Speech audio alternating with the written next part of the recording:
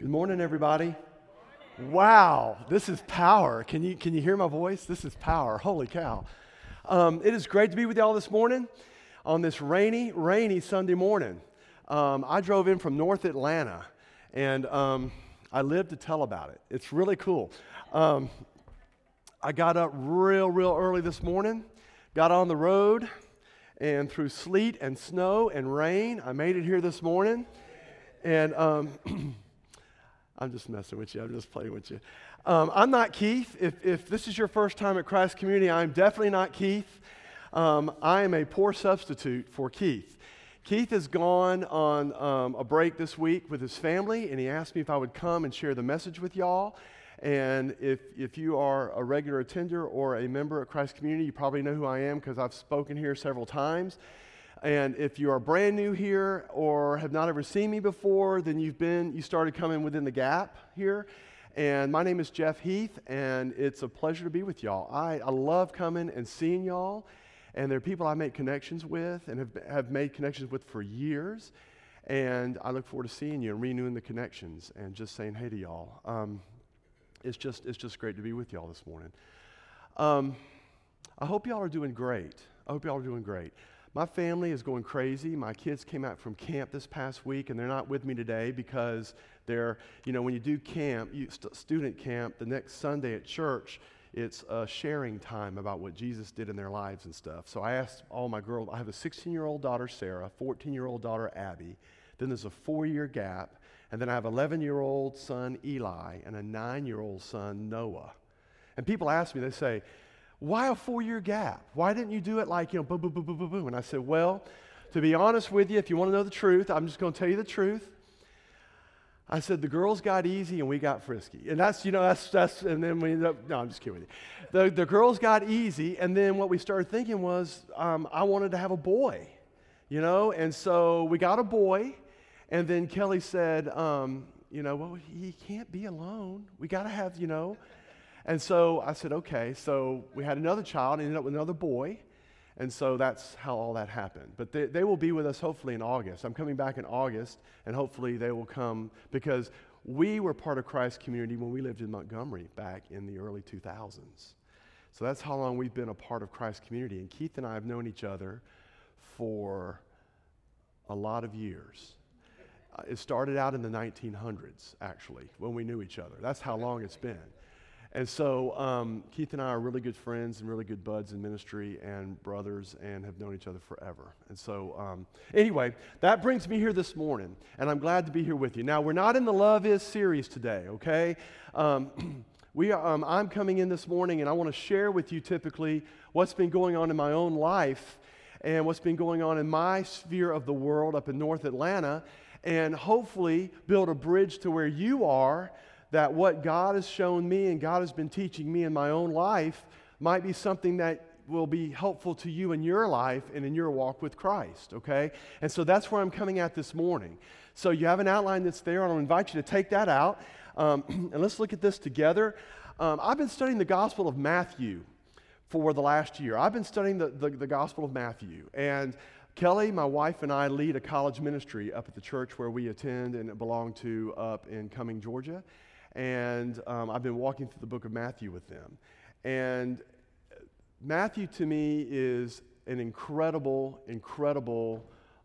biographer, incredible writer, writing to a Jewish audience, okay? And here he is writing this story of Jesus. And when I was in seminary, I took a class under a professor that taught us about the parables of the kingdom, which all came out of the book of Matthew, the Gospel of Matthew.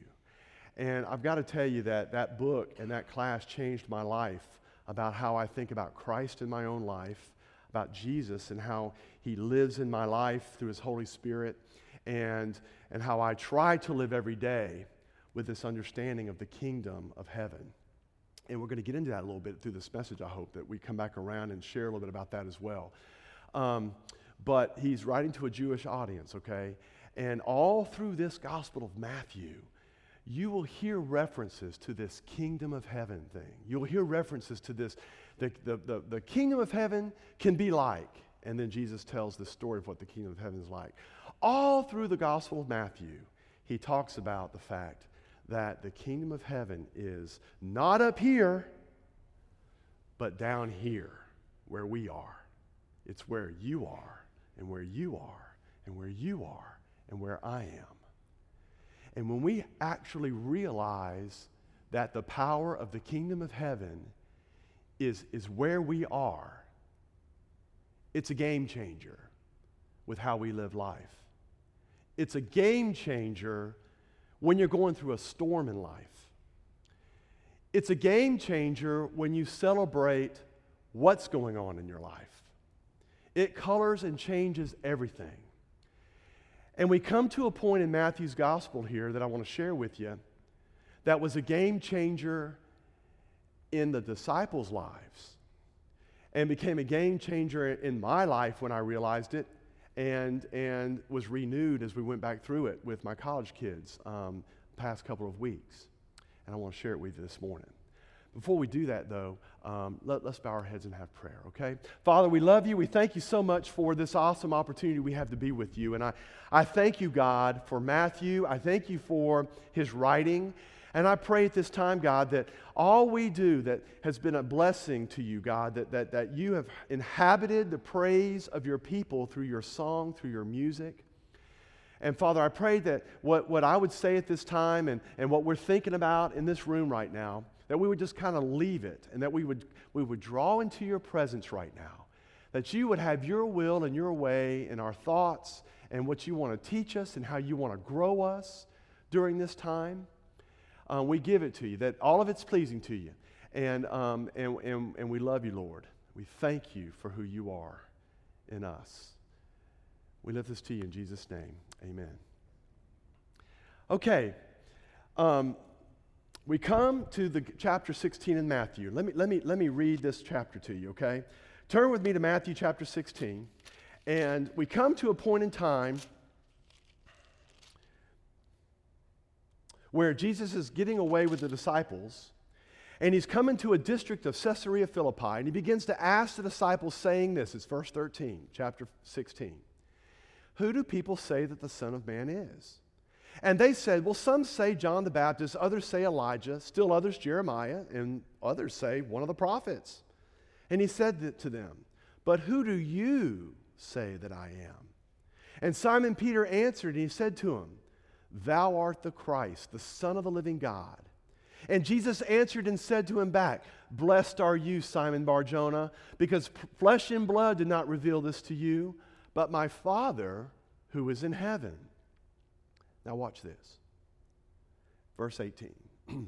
And I also say to you that you are Peter, and upon this rock I will build my church, and the gates of Hades shall not overpower it. I will give you the keys, now listen to this, of the kingdom of heaven. Remember what I said earlier? And whatever you shall bind on earth shall be bound in heaven. And whatever you shall loose on earth shall be loosed in heaven. But then he warned the disciples that they shouldn't tell anybody that he was the Christ. And from that time, Jesus Christ began to show his disciples that he must go into Jerusalem, suffer many things from the elders and chief priests and scribes, be killed and raised up on the third day. And then Peter, the one who just a second ago declared him the Son of God and the Messiah, turns right around and he starts rebuking Jesus, saying, God forbid it, Lord. This shall never happen to you. And then Jesus turns to Peter and he says, you get thee behind me, Satan, because you're a stumbling block to me. You are not setting your mind on God's interests, but you're setting them on man's instead. And then Jesus said to his disciples, if anybody wishes to come after me, let him deny himself, take up his cross, and follow me. For whoever wishes to save his life shall lose it. But whoever loses his life for my sake shall find it. For what will a man be profited if he gains the whole world and forfeits his soul? Or what will a man give in exchange for his soul? Okay? That's a pretty big scripture right here. So this week I want you to take it in your daily quiet time and read it. You know this scripture well, but in the context of what I'm going to bring up to you today to get you to think about, I just want you to think about it this week in your own personal time. There's no way I can cover it all what I want to say this morning, but I want you to take it on your own and ask God to speak to you even deeper than what I'm saying this morning, okay? So let's dive in this chapter together. How many of y'all have been to the movies recently? How many of y'all gone to the movies? Okay. How many of y'all have seen Aladdin? Yeah, okay, Aladdin. I like it. Prince Ali, you know what I'm saying? How about, a few of you have been to Aladdin. That's great. I'm a Disney guy. I love Aladdin. It was a great movie, I thought. it turned out really well. I'm going to do this a lot because Mike's bugging me. Okay. How many of y'all have seen a more obscure movie that not many people heard about because it's only on select theaters, hasn't made much money yet? It's called Endgame. This thing called Endgame, Avengers. How many of y'all seen that movie? Okay, 2 of you. Yeah, you ought to go see that movie. It's really a better movie than Aladdin in a lot of ways. I'm not lying. Anyone listening on web or whatever, everybody raise their hand, okay? Yeah, I saw that this week with my boys. Incredible movie. You know what makes these movies incredible? The technology.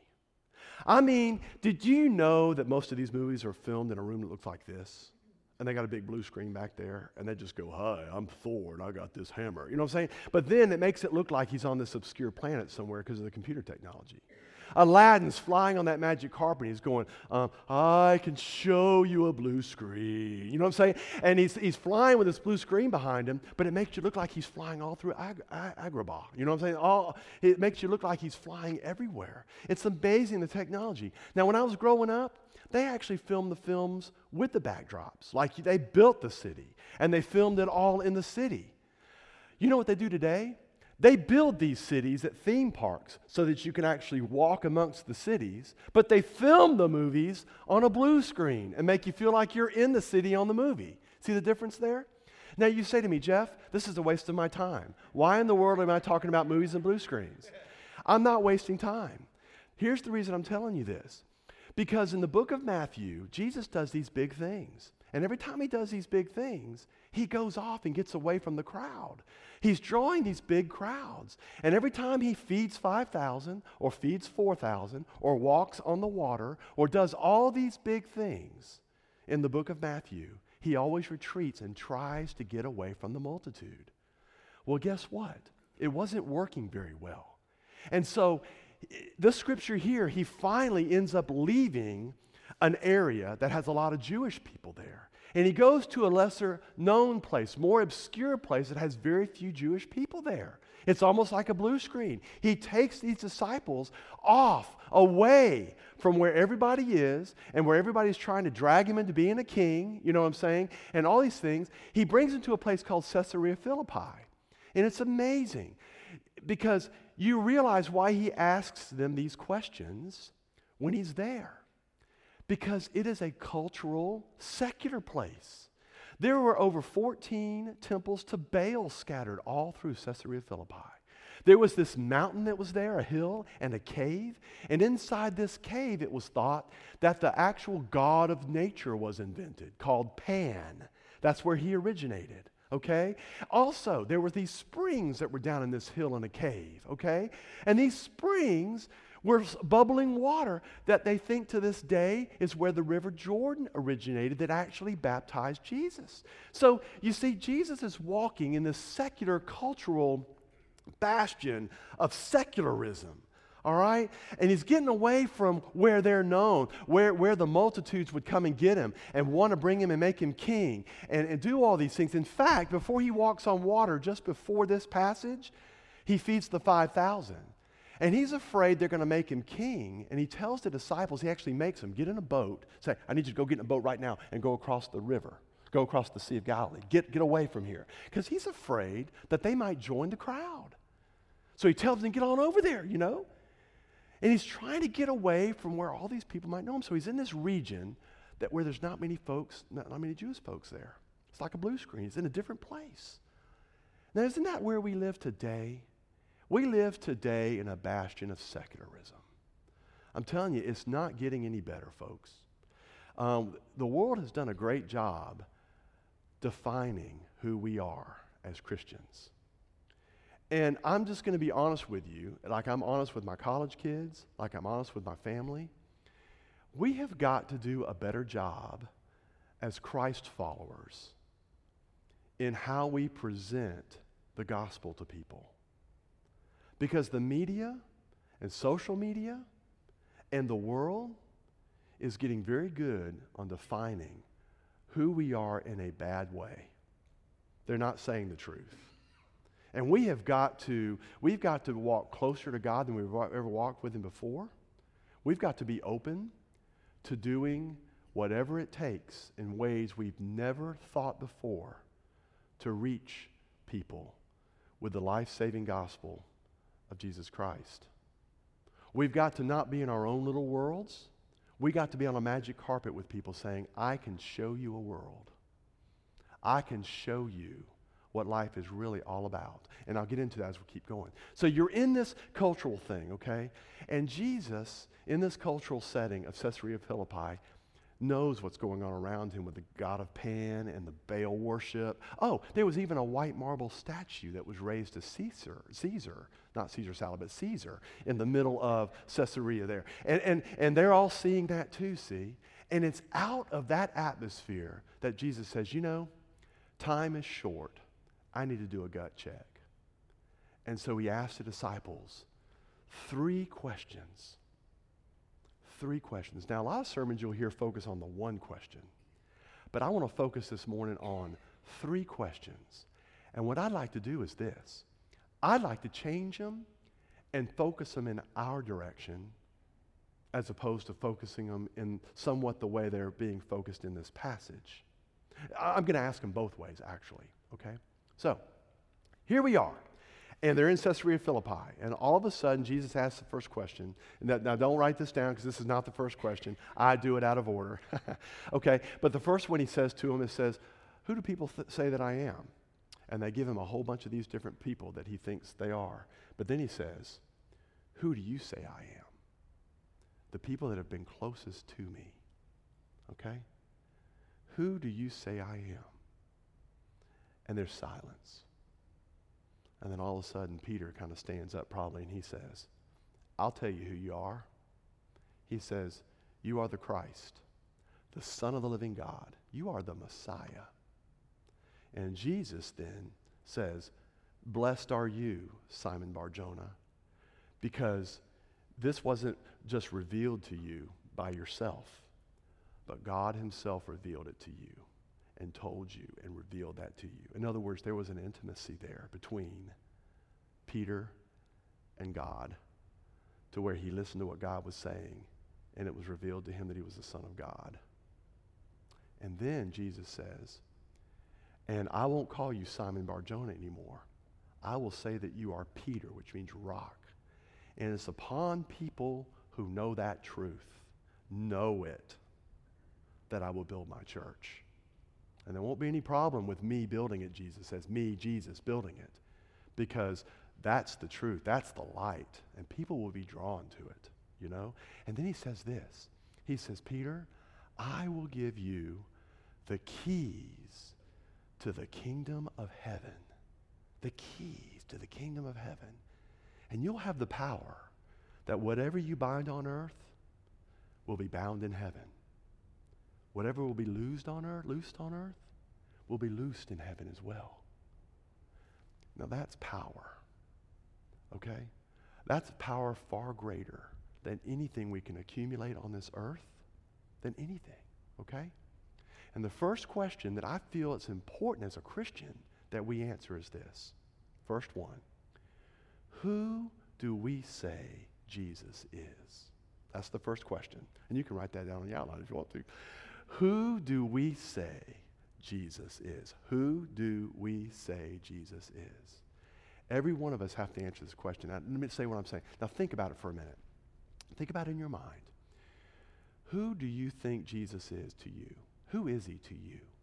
Who do you say he is? You see, when we become Christians, that whole act of accepting what Jesus did on our behalf, the bridge that's built there, that's Jesus as a Savior. He has saved us from our sins. He has bridged the gap between unholiness and a holy God to the point that we can be holy on this earth through his Holy Spirit in our relationship with Almighty God every day. And that's one way we see Jesus, as a Savior. But beyond that, write down on your note thing there, write down what other things you see Jesus to you. Who do you say he is to you? Some of you might say comforter. Some of you might say a peace giver. All these different words that you say for Jesus, okay? There's one word we use a lot that I want to kind of clarify. Some of us might write the word friend, that he's my friend. What a friend we have in Jesus. You know the old hymns that we used to sing? All our griefs and sins to bear, you know. He is a friend, okay? He is a friend. The problem with him being a friend is that we can fall into treating him like we treat all of our other friends, like he's on the same level as we are, you know? And what we might do to our friends, we might also do to him. We might even start thinking that he is just like a friend, you see? And what happens, I think, a lot of times in our culture and in our world, where Christianity and our world seem to bridge and come out and come in and come out, is that when we put him too much on a friend level, we start allowing what we think Christianity should be.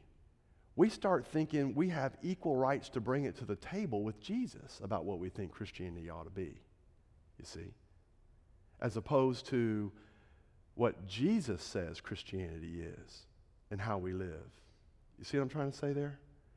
And a lot of times we get it confused because not only is Jesus our Savior, but he's also our Master and he's also our Lord. And when you call somebody a master and you call somebody the Lord of your life, that means he doesn't comply to our friendship. It means we comply to his lordship and his mastership. You see what I'm saying? Which means he trumps anything we think. He trumps anything we do or want to do. He trumps anything we want to say. And a lot of times as Christians, and I'm pretty sure all of us in here are Christians.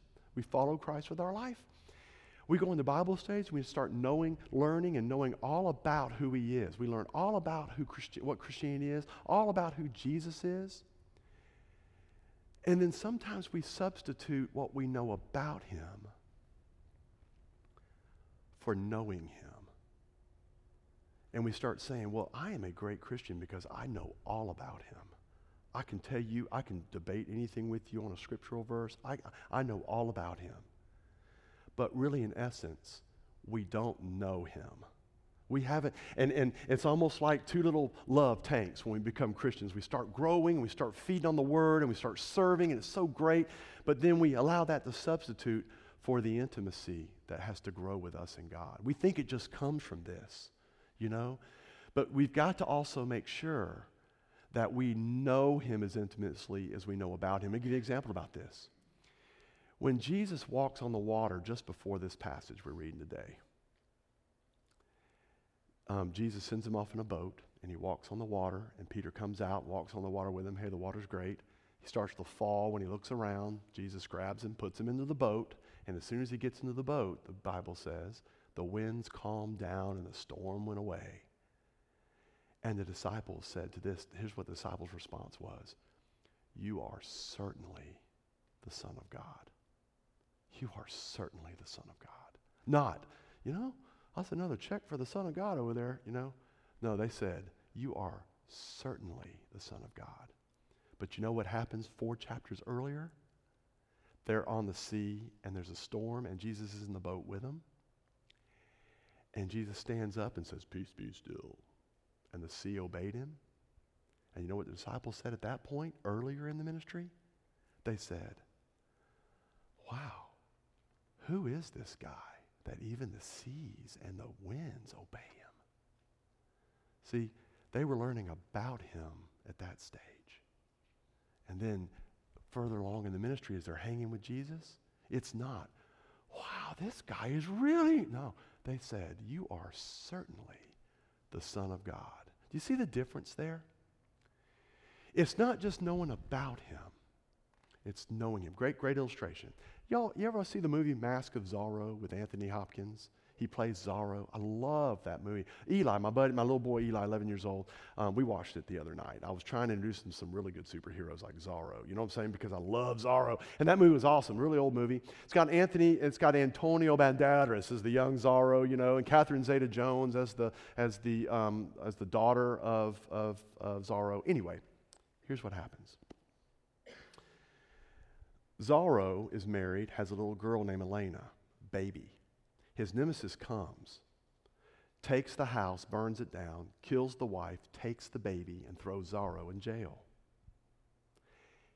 De La Vegas is his name. He takes Elena for his own, raises her as his own daughter.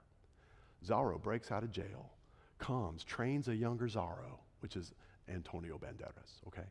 And when they're going after De La Vega, meanwhile, Elena has grown up to become Catherine Zeta-Jones. She starts hearing bits and pieces about this other life that she knew nothing about herself. When the old Zorro comes and storms the house and approaches De La Vega with a sword, he calls Elena out, and Elena comes out, and he says, "Tell her, De La Vega, tell her who her real dad is." And De La Vega says, "I don't know what you're talking about." You know, he bluffs it off, even though he's lying, and it really is Zorro's daughter. And Elena hears the whole thing. And all of a sudden, De La Vega said, "Guards, get him." And when they're about to kill Zorro, Elena steps in front of what's about to happen and says, "Don't!" And she's all teary-eyed. And Zorro drops his sword and says, "I'm satisfied." And De La Vega says, "Take him to prison." And Elena runs off. And Zorro looks at De La Vega and says, "She knows.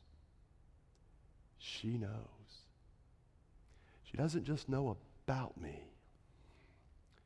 She knows me." And that's what Jesus wants from us. He wants us to know him. And you know what happens in that movie?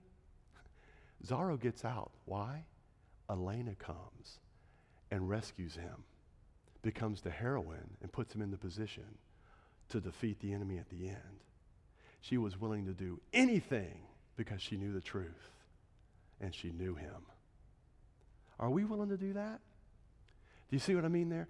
It's the difference in just knowing about God and making it very rote and everything, and really knowing who Jesus is in your life. That's what Jesus was saying. Who do you say I am? You know? Who do you say I am? It's a cool thing. Okay, second thing I want you to write, second question. All right? I'm going to twist this. I'm going to twist this around the other way now. Who does Jesus say you are? Whoa. Who does Jesus say you are, or we are? I've asked this of myself. Who does Jesus say we are? Now, we like to get in the position in culture and society today, you hear it all the time. God is love. He's just unconditional love. Love always wins. Love is, God is just love, and we're just love, and everything's good. But God is love, okay? God is unconditional love. But God's love is not human love.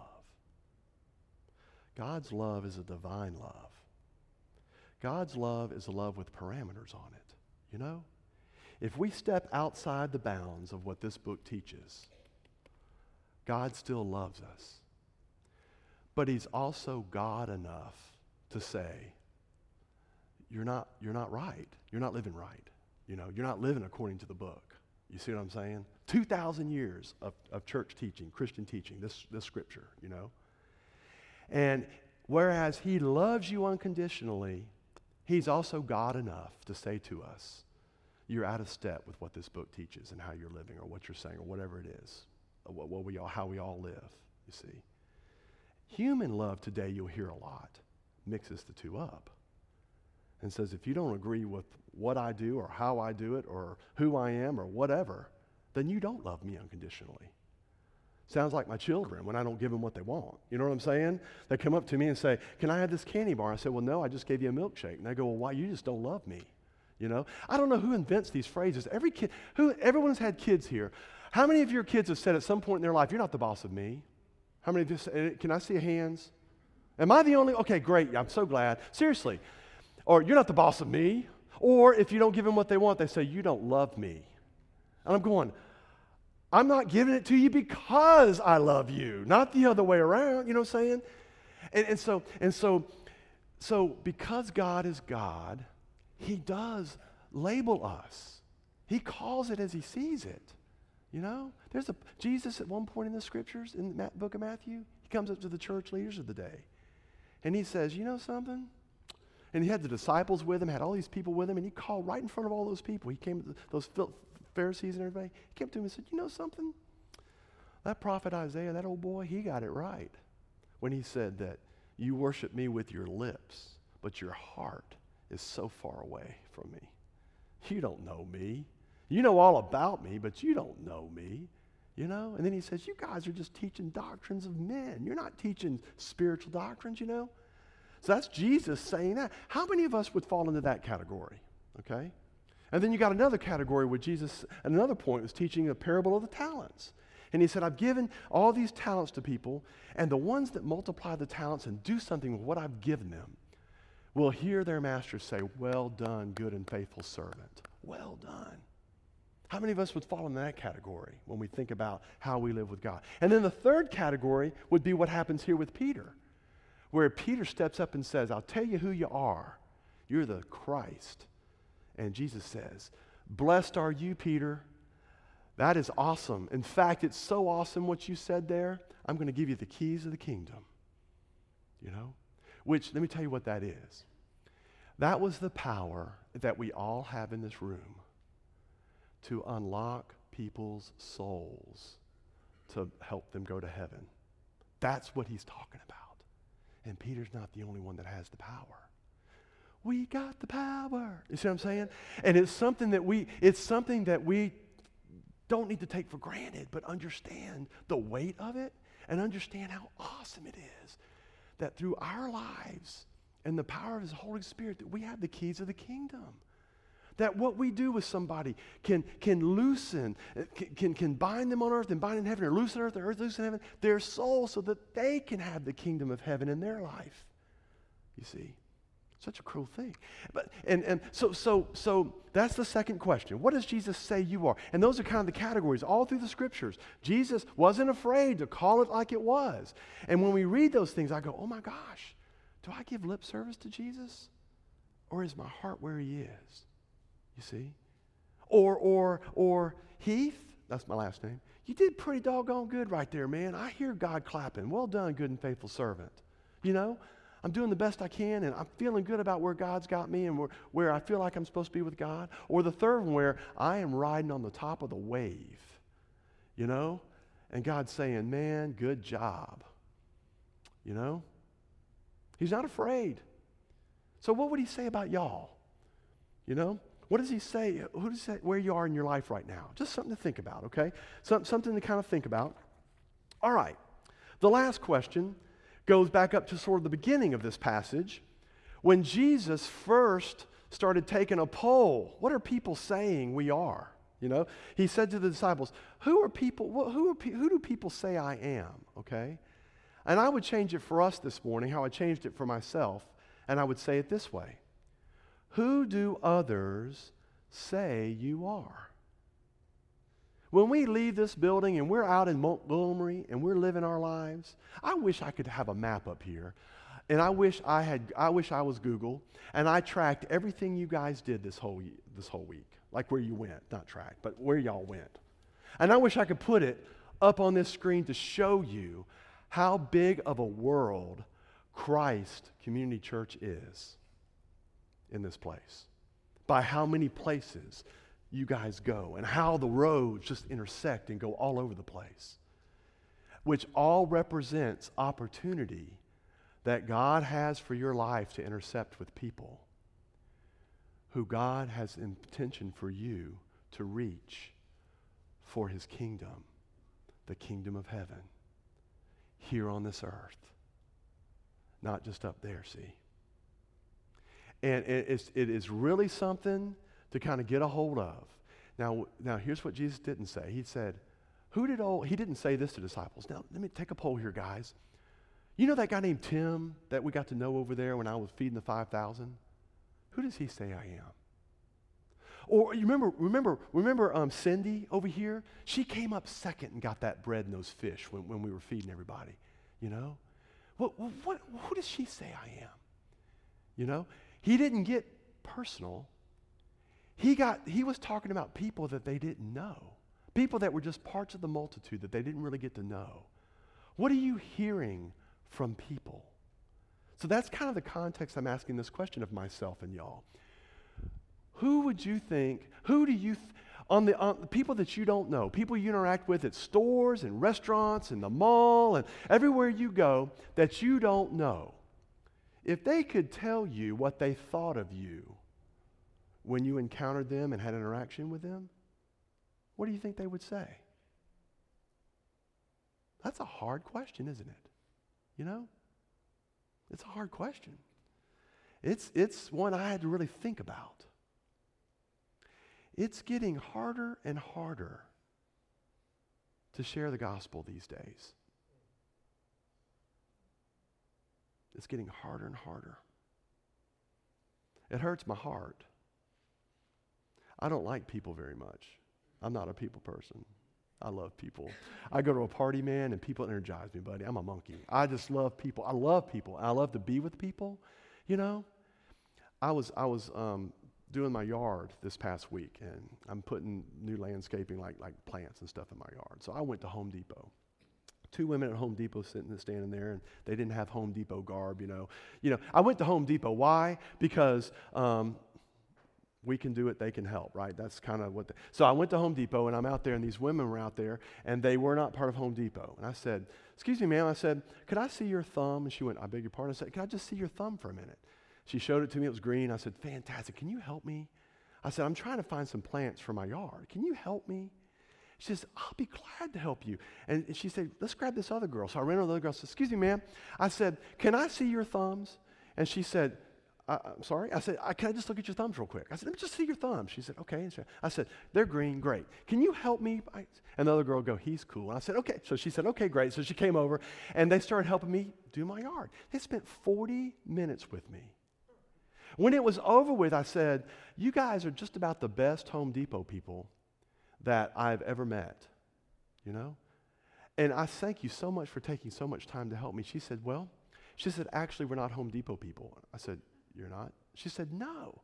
I said, "So that phrase, you can do it, we can help, that didn't apply to you?" And she said, "No, it applies to us. We're the actual nursery where you get the plants. We brought them in here and everything from the nursery that you're buying." I said, "Oh, great, thank you so much." She said, "Can we say that it was also very easy to help you because you're so friendly, you're so nice, you're so awesome?" And I said, "Well, thank you, I appreciate that." I said, "You mean people are actually rude?" And she said, "You would not believe. People treat us like, I said, "You're kidding." She said, "No." And I said, "Wow." I said, "Well, what nursery?" She said, "Well, these nurseries came from Mobile, Alabama. There's a nursery that cruise all the way from Mobile all the way up to North Georgia, North Atlanta." I said, "Wow, that's pretty awesome. I used to live in Daphne." "Really? We're thinking about moving to Fairhope, Daphne." I said, "That's fantastic. Got to know each other." I mean, she could have been my third cousin. We were so close and talking, having a great time. Okay? Then she said, What brought you up here? You were there for 7 years. And I said, "Well, my wife and I, we planted a church down there." And when she heard that, "Well, it was good to see you. Thank you so much for letting us show you where the plants are. Y'all take care now. We've got to go and keep cleaning these." I mean, it was like, you know what I mean? I was shocked. And I said, "Certainly that's a one-off. Certainly that's just a one-off. That's not the way it is." Because I do that all the time. I do that all the time. I try to help them at some point know, because they often say that, "Man, you're so friendly." I say, "Well, this kind of, So I'm having dinner last night with one of our friends for their birthday. They just came back from San Diego. Who would go to San Diego? They did. They went to San Diego. It's a great place. Got a great zoo. They were taking the Segway tour. When Segway, the thing without you get on it, and that sort of thing. And they're on that Segway tour. When it's over with, the guide who was leading them in the Segway tour commented about how courteous and how top-notch her 3 boys were.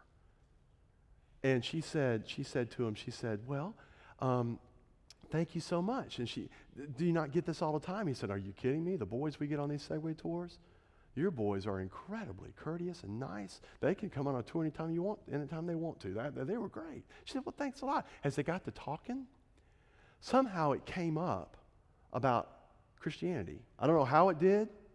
And she said, as soon as he got a whiff that they were Christians, everything changed. He said, okay, let's get back to the tour. And he did not say another thing to him through the whole tour, through the whole guy thing. Isn't that sad? Isn't that sad? You know what that means?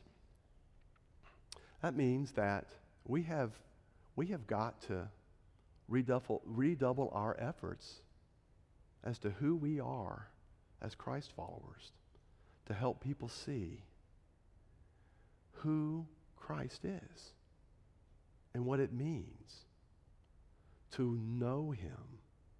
Because I can tell you, they know all about him too. They know all about him. But the only way they're going to begin to know him is to see it in our lives in a way that turns this into receptivity to what he's got for them. The kingdom of heaven, see? Who do others say you are? Who do they say you are?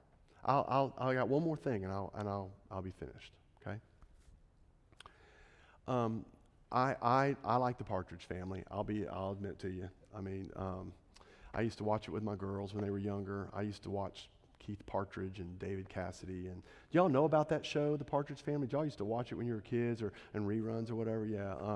Come on, get happy. You know, I was into all that. I'd get up early on Saturday morning. I'd turn on the TV and I'd be singing with Keith Partridge, man. I just wished I was the leader of the band because all the girls wanted to date him, and I'd just sit there and watch him. I'd have his records. I'd sing in my room. Oh my gosh, I forgot this is on the web. Okay, but anyway, so I did all that. Okay, it's True Confessions. So I wanted my girls to watch him and everything, and they love Partridge Family, whatever. Well, I learned about David Cassidy. He really struggled with who others thought he was. That show took off so big. He would write the songs. Shirley Jones, the mother in that show, was actually his real mother in real life. And when they would sing those songs, they were the ones really singing. You know, Lori and Danny and all those other guys. They would just. It was really Shirley Jones and and David Cassidy that were singing all the songs. Well, his popularity took off, and when they weren't taping shows, he would be on the circuit selling out crowds and singing and making money like you wouldn't believe. The girls, he was like the Beatles. I mean, he was just like the Beatles, and he would be doing all these things. But here was the problem. He was David Cassidy, and he would tour as David Cassidy, but everybody would call him Keith Partridge.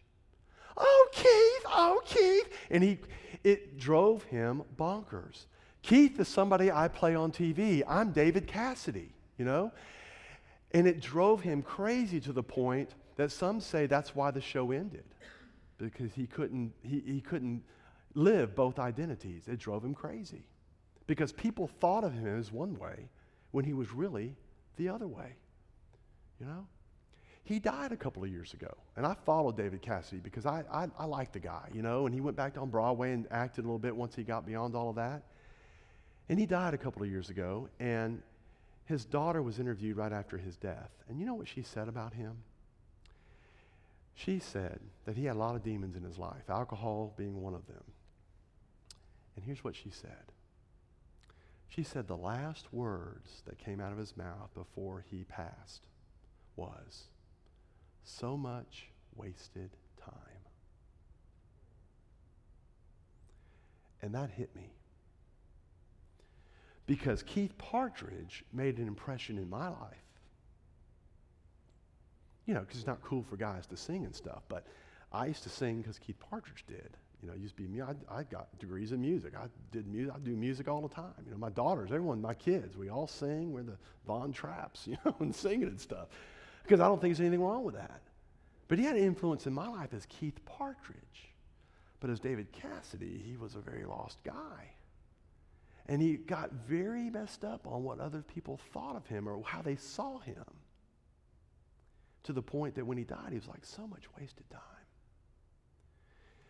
I don't want that to be any Christ follower's mantra. Because the purpose we have in our life is so much deeper. Because to people who know Christ, we have the keys to the kingdom of heaven. We have the power to bind things on this earth that get bound in heaven, and to loosen up on this earth people's souls that will loosen up them in heaven so that they can know him. Don't get your identity confused, okay? Don't get it confused. God's way of reaching the world is through everybody sitting in here right now. That's how he's chose to do it. See? And it's up to us. This is a beacon, this community of faith right here. It's touched so many lives. And there are so many lives out here left to touch. Okay? So those are the three questions I feel like every Christian ought to answer. Boy, I made my college students answer them. I made myself answer them. You know? Who do you say Jesus is? Really? Is he your master? Is he your Lord? Or is he just a friend? To where you can just culturally, just let your culture affect your Christianity instead of letting your Christianity affect your culture, affect your life, you see. Who does Jesus say you are? What would he say you are this morning? You know? Do you honor him with your heart, or are we just lip service? You know? Who do others say you are? The people you don't know. What would be their first impression of a Christ follower? See, three important questions that I feel like we all have to answer. And Matthew felt it was so, Jesus felt like so important. He addressed it with his disciples, okay? Let's pray. Dear Jesus, we love you. We love you with all we know how. And Father, I thank you so much for this biographer, Matthew, who was instrumental in emphasizing that the kingdom of heaven is not something we attain later in life, but it's something that's with us here and the now.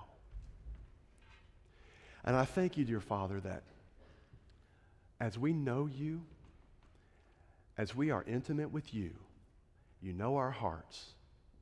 I pray if there's anything in our life right now that is keeping us from being more intimate with you, to have you affect us in our life, to have you grow us in our life, if there's anything right now that's hindering us from being who we need to be as effective Christ followers, not just in our personal life, but in the plans you have for us every day with the people that you bring into our paths, so that we might be that kingdom of heaven influence for them. I pray that you point that out to us today. I pray that we would be so bold today that we would say as we walk out of this place, that we would realize the kingdom goes with us. The kingdom is us. It is you in us. And this next week, that there would be a divine appointment, that you would draw somebody into our life, that you would give us the words, that you would give us the actions and the prompting to share the kingdom with them. And no matter what they say, no matter what their response is, whether they turn it off or whether they turn it on to the response to what we say to them, I pray you give us the strength to just stand there and know that we have been obedient to you to plant the seed that will at some point grow in their hearts and in their lives, so that they can have the kingdom of heaven in their life, both now and forevermore. God, I thank you. I thank you for you being the Messiah, the Son of the living God. I pray we take up our cross. We take up your will. that we deny ourselves and we follow you. We love you, Jesus. We lift these things up to you in Jesus' name. Amen.